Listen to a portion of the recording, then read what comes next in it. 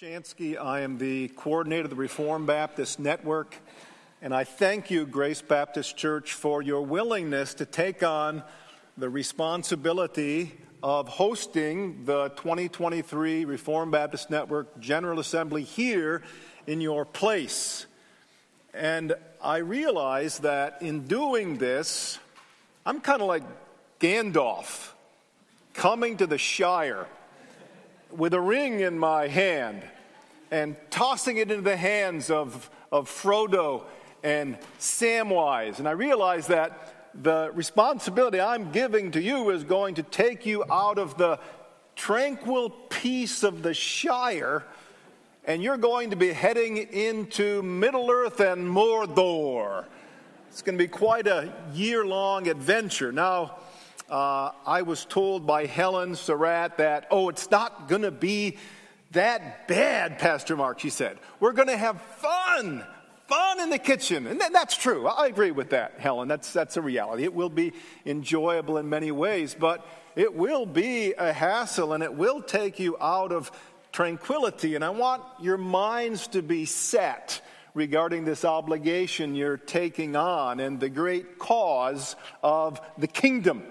I think in 2 Samuel 23, there's this chapter describing David's mighty men. I'm kind of addressing you as Christ's mighty men. Remember how they had fallen in love with David because of a particular endeavor he was involved in, and that was in the valley of Elah. David stood and looked up the nostrils of this fighting mountain of a machine named Goliath.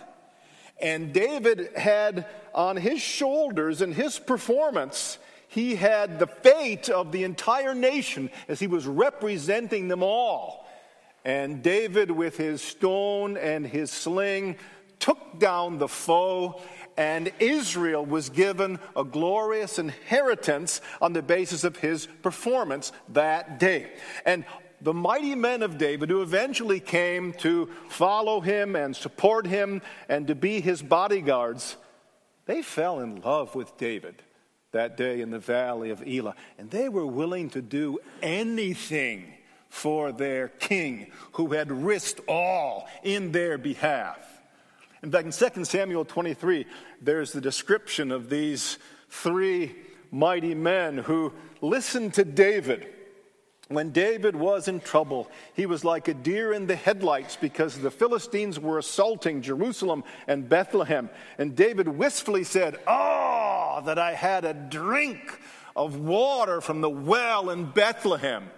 Meaning, that I had taken Bethlehem to be our fortress and not the Philistines' fortress. And there were three mighty men who the scriptures indicate to us that they said nothing when they heard this wistful wish of the king whom they loved. And without a word, without hesitation, they devised a plan. They girded up, they headed out, they pierced the Philistine defenses, they dodged spears and arrows, they submerged the jug, they fetched the water, and then they brought it back to the king. And they presented it to the king whom they loved. And they said, Your Majesty, a drink from the well at Bethlehem. You see, for those mighty men who so loved their king, who had captured their hearts, his wistful wish was their command.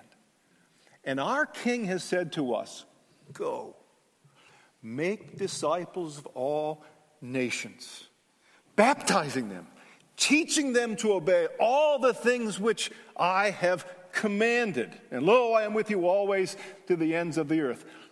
Beloved, mighty men and women of Christ at Grace Baptist Church, that is the wish of our king.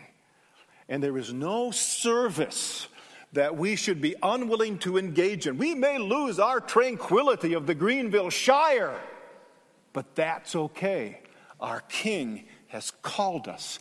And may we seek to satisfy him with our serving him with all of our heart and strength and soul. It's a big ask, I know, but it's a glorious king whom we serve. With that in mind, let's go to the word and turn to Psalm 68 and look at verse 5 and 6a from Psalm 68.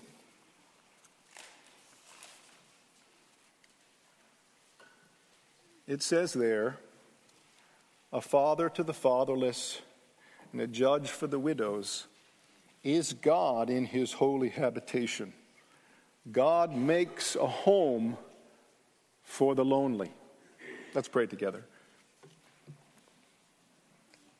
Our Heavenly Father, we thank you that we have such a glorious Savior. And we pray that, like those men on the road to Emmaus, on that Lord's Day, he spoke and their hearts burned with him. We pray that that would be our lot here in Taylor's. In Christ's name, amen. Glenn Staunton tells of passing through the Kansas City airport and seeing above a dividing wall in the airport an amazing thing. What he saw was an infant flying. It was just for a second, and then the infant dropped down below the dividing wall. But then it happened again. The infant was flying. And then again, and Staunton walked around the corner just to see what he expected, and that was a father who was doing the tossing. And of course, the mother was nowhere in sight.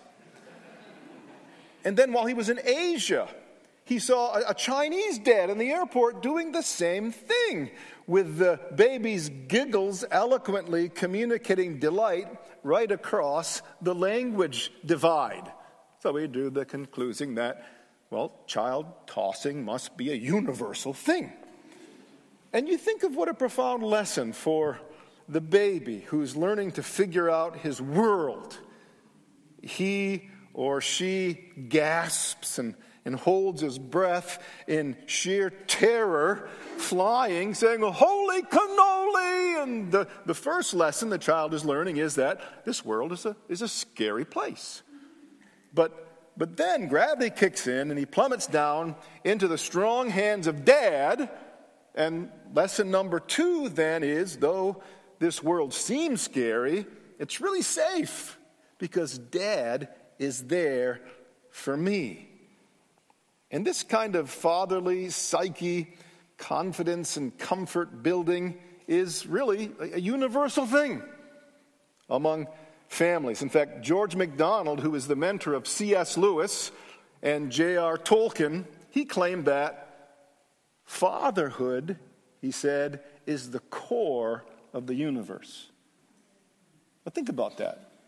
Fatherhood is the core of the universe. By that I mean, there at the helm of our world is an ever faithful, reliable, and loving Father who holds this world together.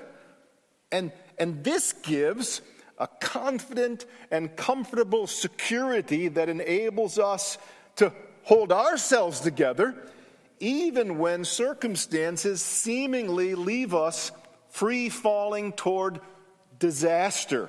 Our Father is there.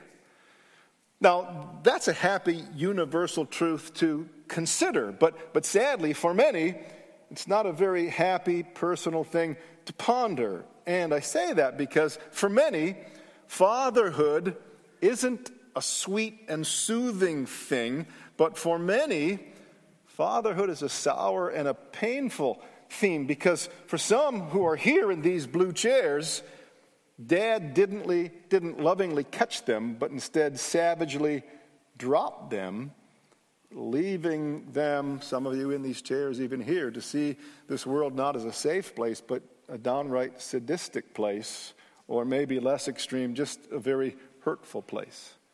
And this is epidemically so, isn't it? In 2022, where there is such dysfunctionality in society and family life. So I want to explore this theme, fatherhood at the core of the universe, under 3 main heads.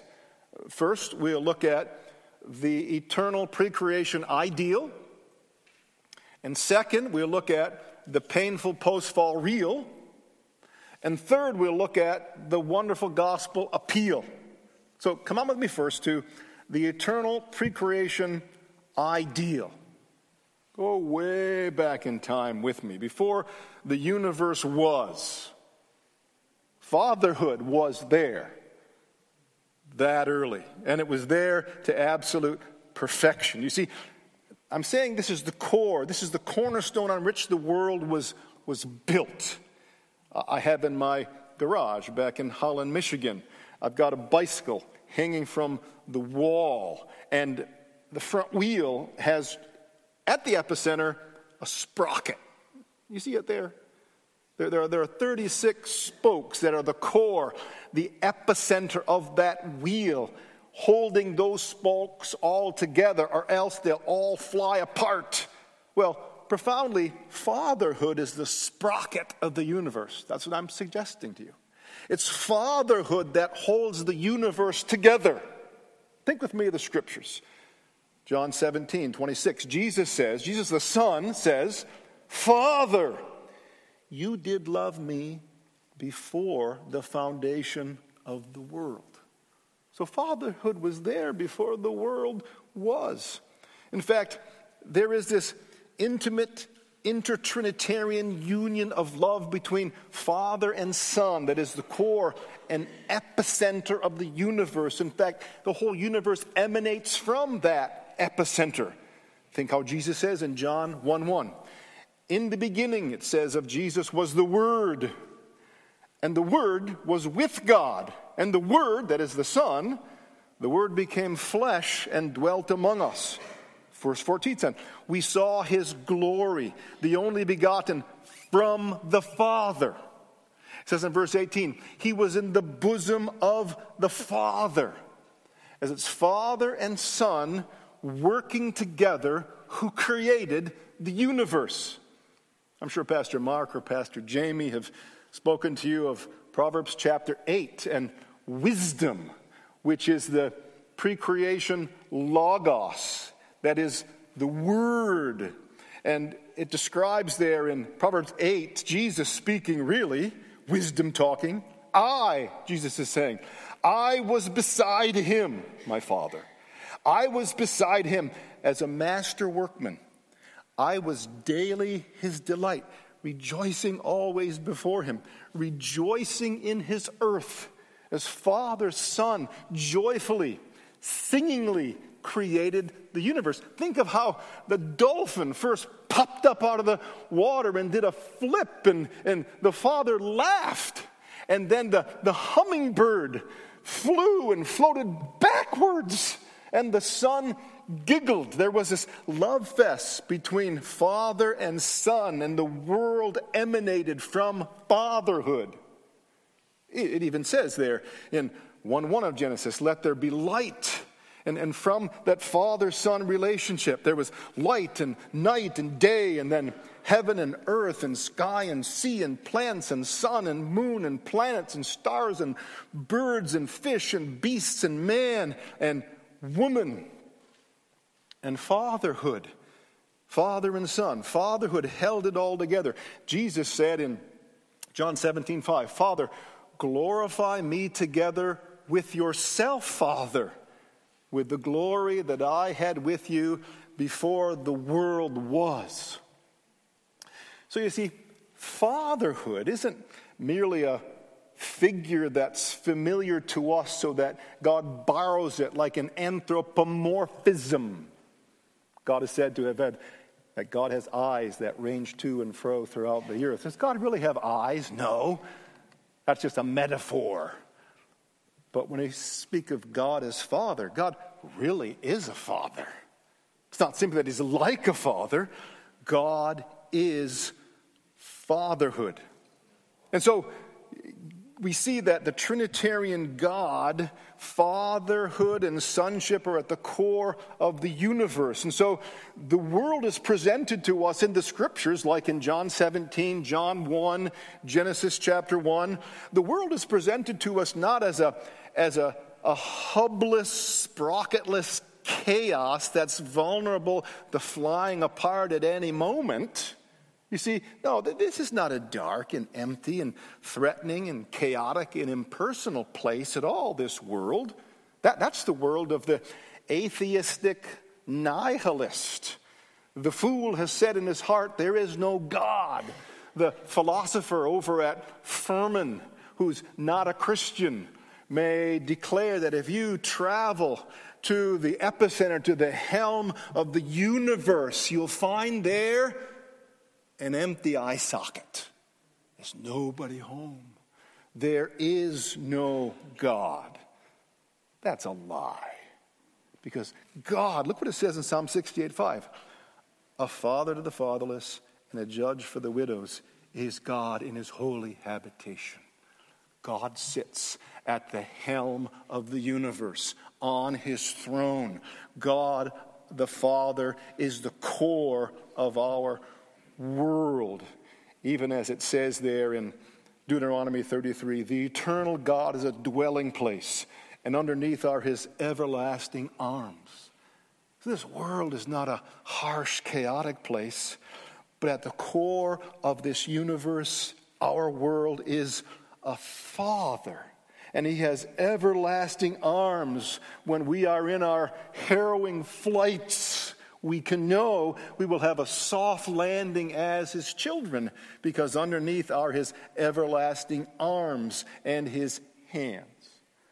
Now, this truth is heart-relaxing and mind-blowing and universe-shifting and soul-bracing to those of us who natively would find ourselves panicked with all kinds of emotional attacks, to know that there is a Father who is there. Do you sing this song in this place? This is my Father's world.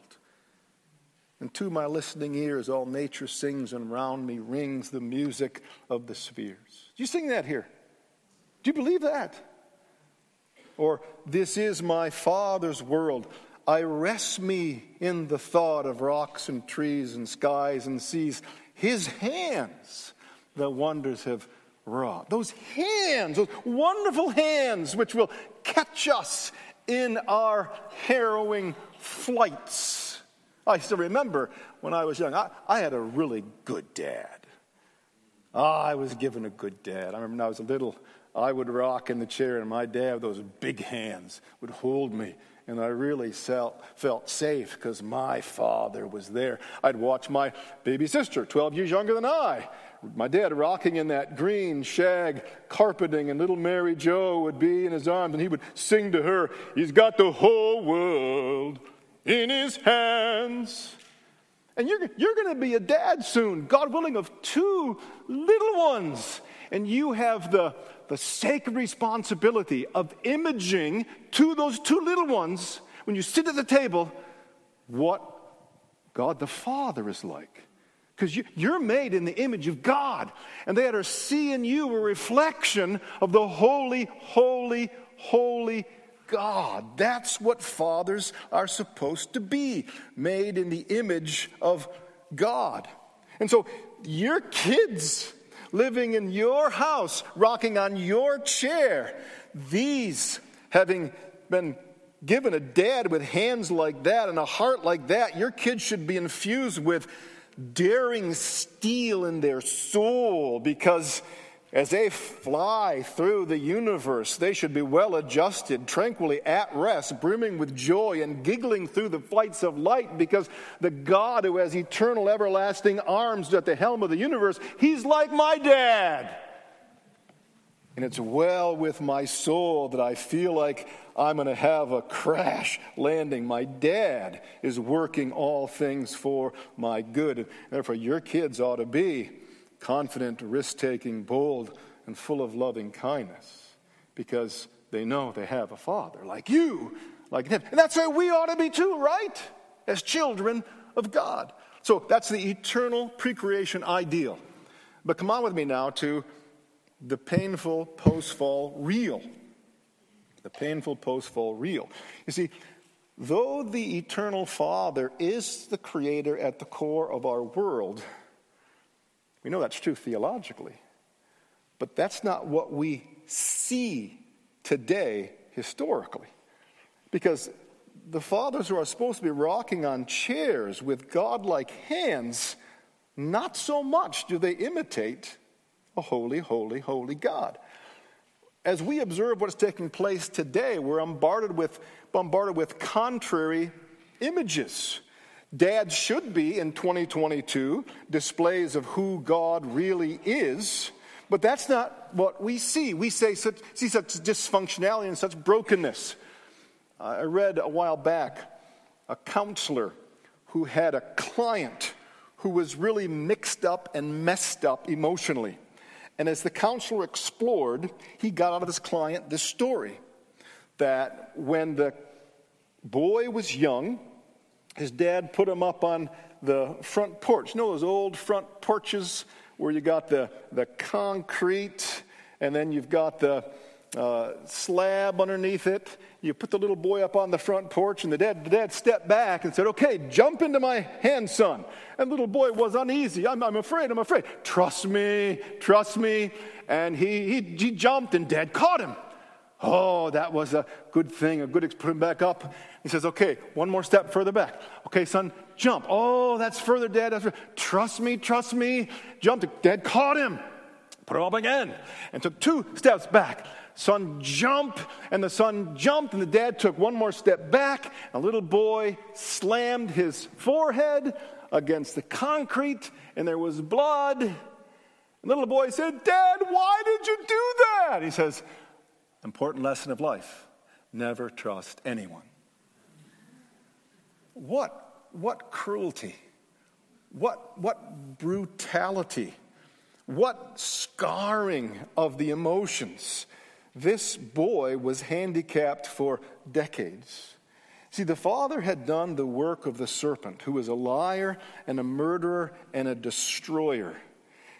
Just like that serpent in Genesis 3 assaulted our first father, he slithers around in the 20-teens and 2020s, assaulting fatherhood today. And ever since Genesis 3, fatherhood has been snake-bitten. You see, Adam had the destiny of his whole family, all of his sons and daughters, in his hands, didn't he? But Adam shamelessly let them down. He dropped them. And so mankind experienced the fall. The threat was, "You will surely die if you eat the forbidden fruit." And Adam and all of his children, all of his sons and daughters were expelled from the presence of the Father as they went out east of Eden. And ultimately they would be expelled from the presence of the Father in outer darkness, where there'd be weeping and wailing and gnashing of teeth. See, that's what bad fatherhood does. It brings a fall and a harm to one's offspring. And like Adam, every subsequent father, poisoned with sin, stumbles onto this same crooked path, emanating lies about God and his world, and the result is fathers maim and handicap and wound their offspring. Look biblically at the memorable parade of fatherhood. We see not just Adam, we see in Genesis chapter 4 Lamech. In fact, it says in Genesis 4 of Lamech, he says, "I've killed a boy for striking me." And some commentators say he killed his own son. Lamech did. Fathers can be maiming. Oh, we say, let's go further. Let's find a good father. How about Noah?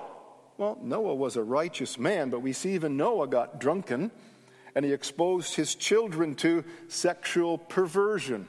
Cursed be Canaan.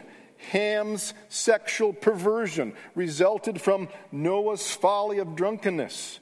Then we think of Abraham. Certainly he will be a good father, but even Abraham, we see, endangers his wife Sarah by twice putting her into the Gentile harem, threatening her life. That's a bad father example as well. Then we go to Isaac, who had favorites. He liked Ishmael better than he liked Jacob, and favoritism in fatherhood poisoned that family.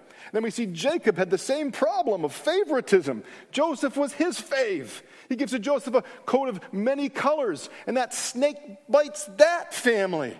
Where can we find a good father in the scriptures? We can go to the priesthood. Surely Aaron will echo godly fatherhood. But we see that Aaron fashions a golden calf, misguiding his sons, Nadab and Abihu, so that they end up offering strange fire to the Lord, and they are consumed by the Lord because of bad fatherhood example. Let's go to the kingship. Israel finally gets a king, Saul. Surely he will be a good father. No, we see Saul's jealousy sucks him into using his daughters like pawns. As we see, he then throws a spear at his son Jonathan. There's a bad father in Saul. How about David? Surely David will be a good dad, but we see even David commits adultery with Bathsheba, and he murders Uriah, and he's a loiterer and is raising Amnon, and an enabler with Absalom. And so we look at this parade of bad fathers right through the scriptures. But I don't mean to point fingers at others, because my mugshot is right there in this gallery of bad dads. I think of back in 1987. I was pastoring a church in Dayton, Ohio, and our 4-year-old Jared was in my basement with me there, and I had put these rings up on the rafters of the basement, and I had my chin-up rings. And Jared saw Dad doing chin-ups. He wanted to be like Dad. He said, "Dad, can I hang on those things up there?" Well, sure. And I put a mattress down underneath, and I hung them up there, and I said, let's see how long you can hang. And while I was looking at my watch, he slipped through, and he banged, and I mispositioned the mattress, and his head smacked against the concrete floor like a bowling ball, and there was blood everywhere, and I'm carrying him upstairs, and you know what he said to me? "Dad, you promised you would catch me." You see, my hands were to be a display of God's hands, and such poor judgment, such folly, such bad coordination endangered my son. I wasn't a protector. I had dented his notion of fatherhood, and I put a dent, no doubt, in his view of the world, as I fall right there in line with Adam. But not just in my bad physical coordination, but even in my own spiritual corruption. Jared and my other children saw my anger eruptions, expressing my own selfishness. They saw me making promises that sometimes I didn't keep. Even early on in my pastoring, where's Lorenzo? You still? Yeah, there you are. You ever become a pastor? Don't do what I did. Early on when I was a pastor, I had certain conservative members in my church. They had certain expectations about how my children should have lived and how my children should have dressed. And for me, because of my own pastoral insecurity, I in some ways sought to purchase the smile of some of my most conservative members by mortgaging off in some way my relationship with my children. Lorenzo, don't do that. Don't be a man-fear. The fear of man will prove to be a snare. Be a man of integrity if you would pastor a church or elder a church or be a deacon in the church. Because I know I scarred my Jared and my children by, in some ways, giving them a crippled worldview about who God is, because I was not the ideal father by any stretch. And I know in these blue chairs there are souls sitting here, and some of you have some pretty deep man wounds and woman wounds, don't you? There are stories beyond some of our imagination regarding what has happened and the way that you have been dropped by a parent in your life. Maybe it was, I don't know, maybe abusive discipline. I believe it's true that he who spares the rod hates his son, and who loves him is careful to discipline. Corporal punishment is an important biblical ingredient in parenting, but not all discipline was done biblically. And some of you have scars because of it. Maybe there was drunkenness in your family and you absorbed beatings. Maybe there was sexual abuse or incest. Maybe some of you were abandoned by divorce, or abandoned by workaholism, or abandoned by aloofness. I read recently of a man who summarized his dad. He says, in my memory, my dad was always grumpy. Seemed like he was in a perpetual state of waking up from a nap. And my dad just struck me as someone who just wanted to be left alone. And some of you had dads like that. You see, the devil in the 2020s, as we think of in this room, there are humiliations and hurts beyond our imaginations. The devil schemes, aiming his flaming darts at the institution of fatherhood. He wants to make it to be a dumpster fire. Have you heard fatherhood isn't necessary? Fatherhood isn't a healthy place. It's not a safe place. It's a predatory place. It's a dangerous place. Far better just to have harmless sperm banks to replace fatherhood in our day. And some that are here have an aching pain, a father hunger that attests to the thought that, oh, I wish I had a dad. I wish I had a dad who was a holy dad, a loving dad, a kind dad, a selfless dad, a gracious dad. You know, that ache in your heart testifies something. As Augustine says, our hearts are restless till we find rest in thee. I'm just telling you, there is in this world, there is in this universe the ideal father for whom your heart craves. And so we have seen the eternal pre-creation ideal and the painful post-fall real, but now consider with me the wonderful gospel appeal. The wonderful gospel appeal. And this comes to neglected, abused, and scarred orphan souls with that primal ache. Oh, that I had a true father. In Holland, Michigan, we have what we call the Tulip Festival Parade. It's in May when the tulips come out, and the parade route on 8th Street is just packed. It can be 7, 8, 9 deep. And think of a first grade class, because you get school off on the day of the Tulip Festival Parade. First grade class is there on 8th Street, maybe 25 students, and the kids are in the back and they're trying to see, and one of the students has his dad there, and the dad picks up the student, puts him up on the shoulders, and that boy can see everything. And he delights in being on his dad's shoulders.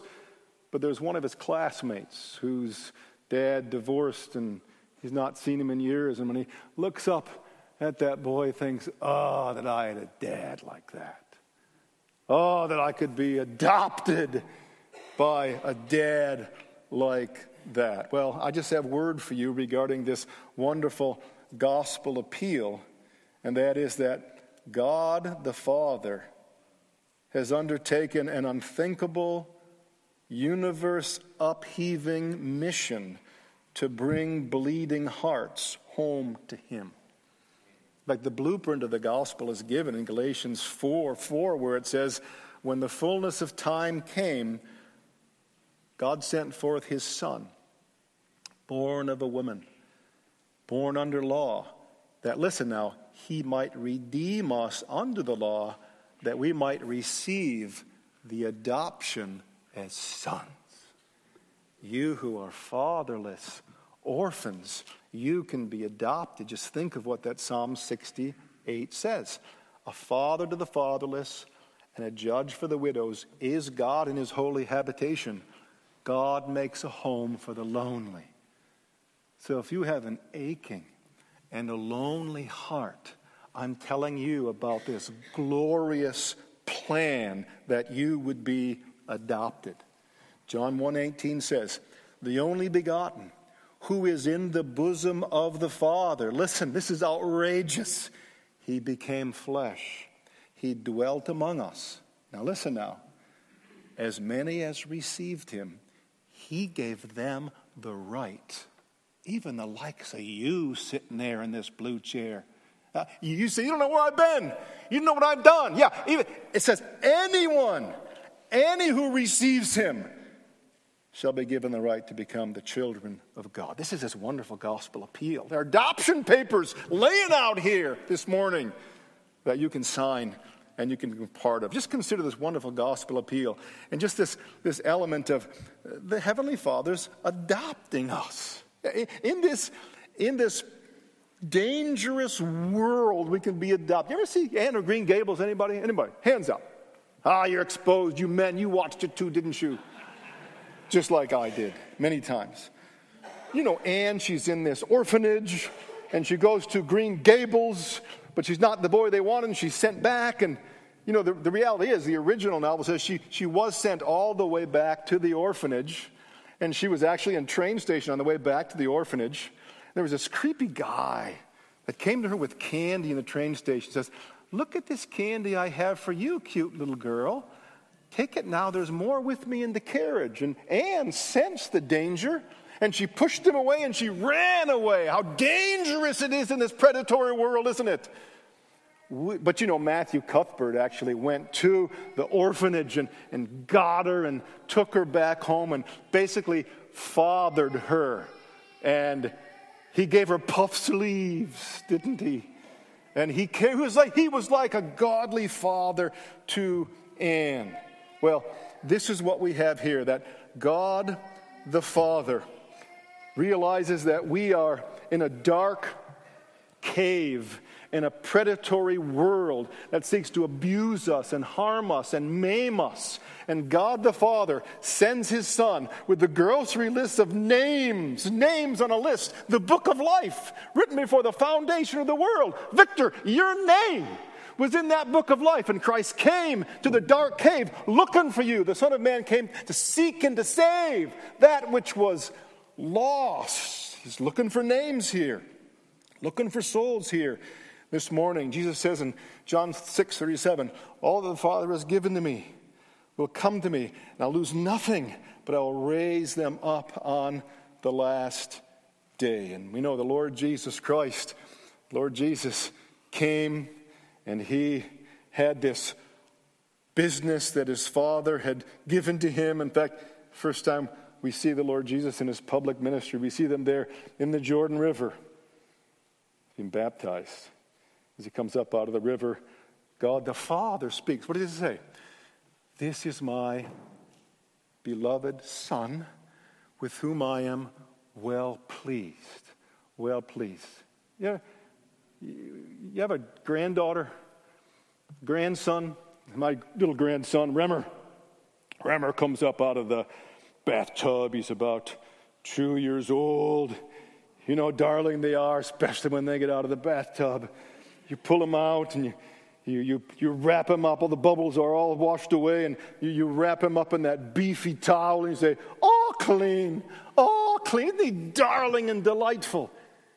You see, the likes of you sitting in that blue chair with all you've done and all of the corruption you've engaged in Christ Jesus, you're washed in his salvation.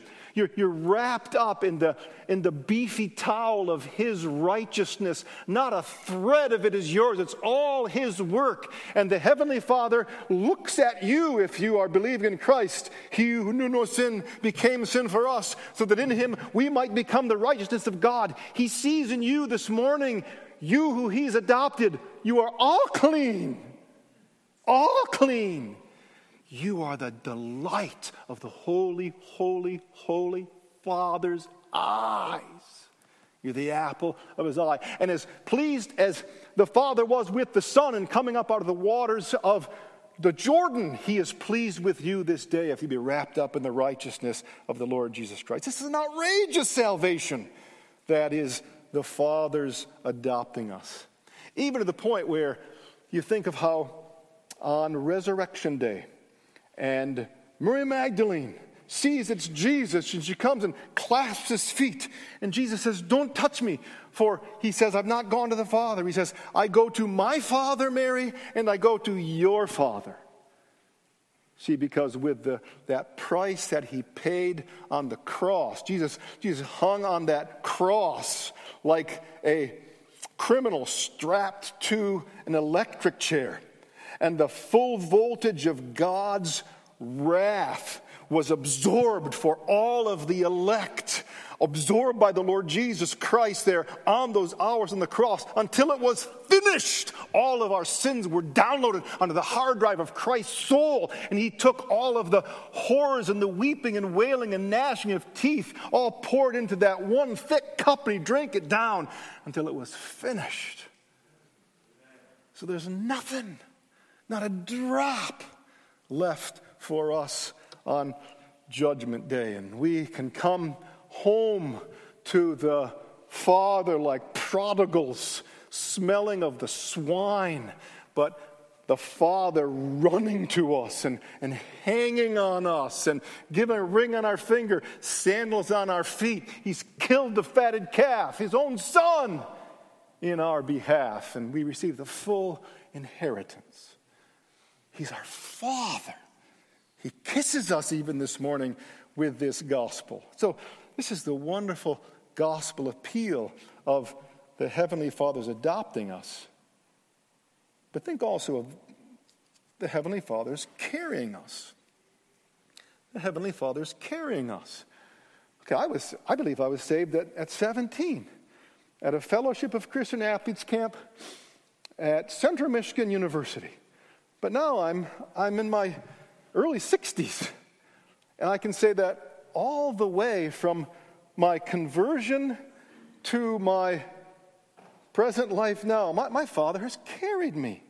He's carried me all the way through this chaotic and threatening place. Because you think about it, who can be given to panic attacks. When we really realize who we are as his children, we are on his shoulders. He carries us above the floods of evil that would prey on us. In fact, it even says in Deuteronomy 33:12, refers to Benjamin. It says there, Benjamin, he is the beloved of the Lord who dwells in security. The Lord shields his Benjamin all day long between his shoulders. I just think, how are you going to get two little boys on your shoulders simultaneously, one at a time? But it'll be a safe place for them. You think of how glorious it is to be on the shoulders of a good dad, of a holy, holy, holy father.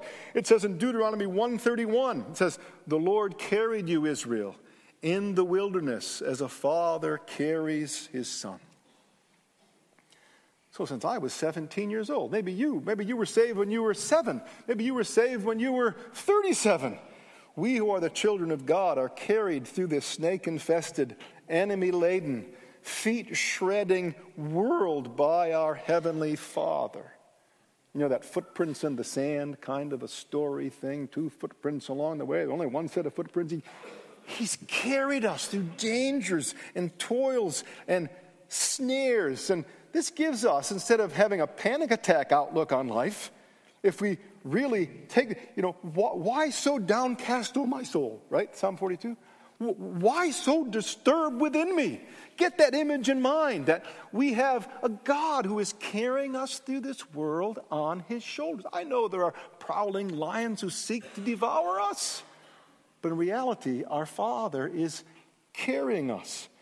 Consider it all joy, my brethren, when you go through various trials. They all come down from the Father of lights, with whom there is no shifting shadows. We were golfing yesterday, right, Scott? And it was blue sky, then a cloud would come and was shadowy. And then blue sky again. But all God's children are always in the blue sky of God's favor. Everything is being caused to work for our good. Even the loss, the miscarriage of a little child. I have a son, my second-born son, Calvin. And Calvin and Sarah, their first child, was diagnosed in the womb as having a genetic condition called hydrops. And we knew that when Isaac was born, he probably wouldn't live very long. He came out of the womb, basically full-grown, pink, but his lungs should have been the size of my fists. Instead, they were the size of my thumbs. And as a result, he came out pink, Then he turned pale, and then he turned blue, and then he turned gray, and they had to pull the plug because he couldn't live. And there's my son. There's my son. The birth of my firstborn son was the happiest day of my life. But for my Calvin, it was the saddest day of his life. And here's this daddy trying to hold his son, but his hands are so uncoordinated. He can't give what his son needs. And Calvin's broken. Then pulled the camera back further, and there's this dad looking into the ICU at his own son who's a dad. And I can't do anything either. And then, but you go back further, there's another father who's at the helm of the universe who is causing all things to work for the good. And I just know on the last day, and we see all that he's doing, it's going to take our breath away regarding the good that resulted from this. And so, what kind of an ICU ward are you in right now? What kind of a dark shadow are you under right now? If God is your father, he is causing, don't ask me how, but you'll find on the last day, he's causing all things to work for your good. So why so downcast, oh my soul? Why so disturbed within me when our Heavenly Father is carrying us? But just think of how the Heavenly Father also captivates us. The love of Christ constrains us. I was told that Anne of Green Gables, because of Matthew's love, giving her fatherly care and puff sleeves, she would have scrubbed every floor in Avonlea if Matthew wanted her to. And shouldn't the love of us, Christ, constrain us in such a way? What do you want me to do? Father, you've not spared your son. You freely gave him up for me. And so like Joseph, when he's tempted by Mrs. Potiphar, her negligee and her perfume, what does Joseph say? How could I do such a thing and sin against my God? And if you're tempted to gossip, you're tempted to envy, you're tempted to be dark in your life, we should say to the enemy who would tempt us, how could we do such a thing and sin against God who spared not his son for me? That causes us to gouge out right eyes and cut off right hands and throw them far from us. But just lastly, consider the Heavenly Father's catching us in this wonderful gospel appeal. The Heavenly Father's catching us. Man is destined to die once, and then comes the judgment.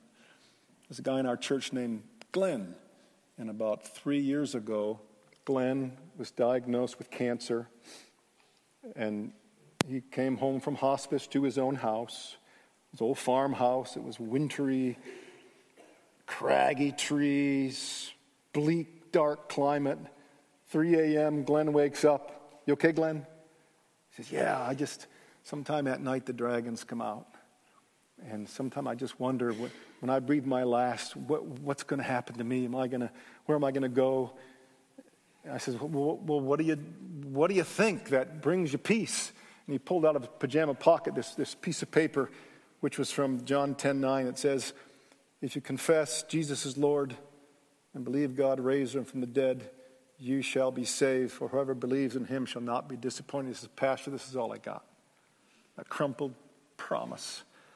And it was 3 days later on a Saturday morning that Glenn breathed his last and he died. And I haven't seen Glenn since then. Because basically what Glenn did is he went out to the front porch of that old farmhouse and he leaped into eternity. And where'd he go? Where'd he go? Did he suffocate in annihilation? He is no more? Or did he split hell wide open because he's a sinner? No. The gospel says, he who believes in him shall not be disappointed. The gospel says that the eternal God is a dwelling place, and underneath our everlasting arms, he was received, he was caught in his free fall into eternity by his Father who promised. Jesus has said, let not your heart be troubled. In my Father's house are many dwelling places. I go there to prepare a place for you. And you're a younger person, you're an older person. You're going to stand in that porch and you're going to be tipped into eternity. And I think of that song by Chris Rice. Many of you may know it. It speaks of weak and wounded sinner. And then it says, come to Jesus and live. You know that hymn? The last verse says this, with your final heartbeat, kiss the world goodbye. Then go in peace and laugh on glory's side. And what? Fly to Jesus. Fly to Jesus. Fly to Jesus and live. Just asking you, sit in the blue chair. Do you believe in the Lord Jesus? You must. Look, today is the day of salvation. I got no guarantee about tomorrow. You may breathe your last somewhere out in Brushy Creek Road. But today is the day of your salvation. Believe in the Lord Jesus. I don't care if it's the first time or the 10,000th and first time. Believe in the Lord Jesus, and you will live. Let's pray together. Our Heavenly Father, we thank you. You spared not your Son. You gave himself up for us all. Please, Father, may it be that there would be adoption papers signed this hour. We ask it in Jesus' name. Amen.